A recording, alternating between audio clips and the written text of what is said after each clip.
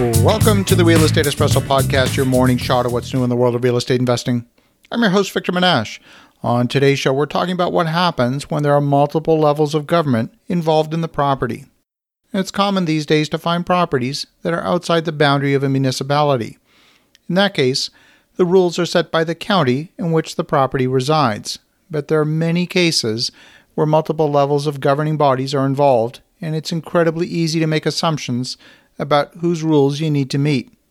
Let me give you a few examples because I want you to be sensitized to the web of complexity that often exists in reality.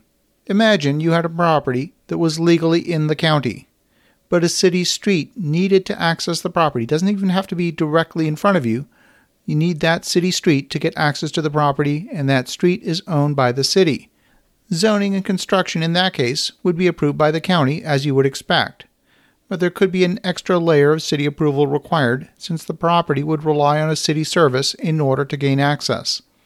The city may require you to conduct a traffic study in order to approve the extra traffic that would be in the future loading those city-owned streets. The city may overload its traffic approval by imposing additional requirements that have nothing to do with traffic whatsoever. Now, this may seem unfair at first. After all, the city has no jurisdiction over the property. But cities have a tendency to grow, and when that happens, they want lands that are annexed into the city to follow city guidelines. So often these rules are imposed by contemplating the future possibility of annexation by the city. I've seen cases where the property in the county may require you to drill a well for water and install your own septic.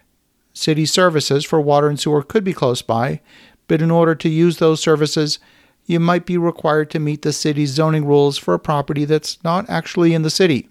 These examples of government overreach exist all over the place.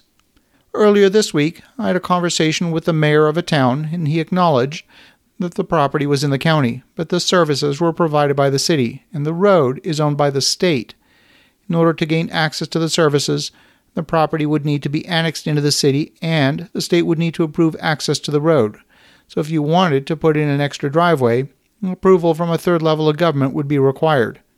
We had another conversation with the planning department of a city in Texas. They acknowledged the property was in the county. Subdividing the property would fall within the approvals of the county, and zoning would also be approved by the county.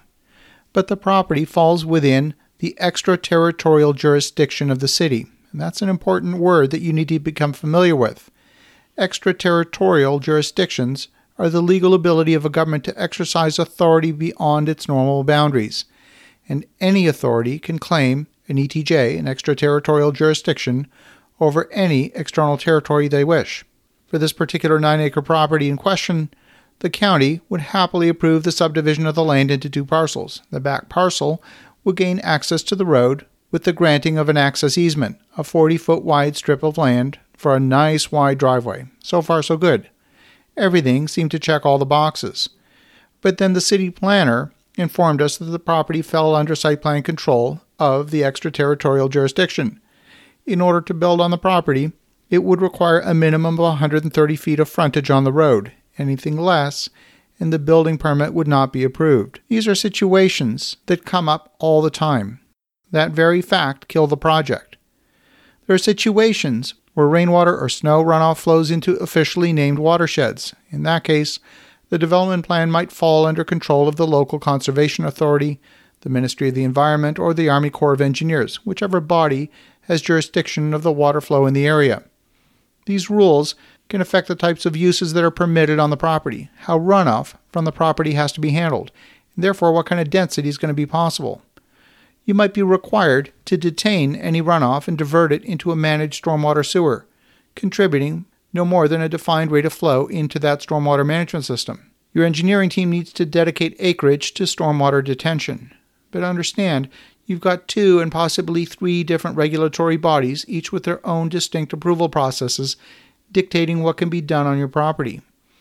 Some areas require community input from surrounding neighbors, and these community meetings need to be documented. You need to respond to residents' concerns.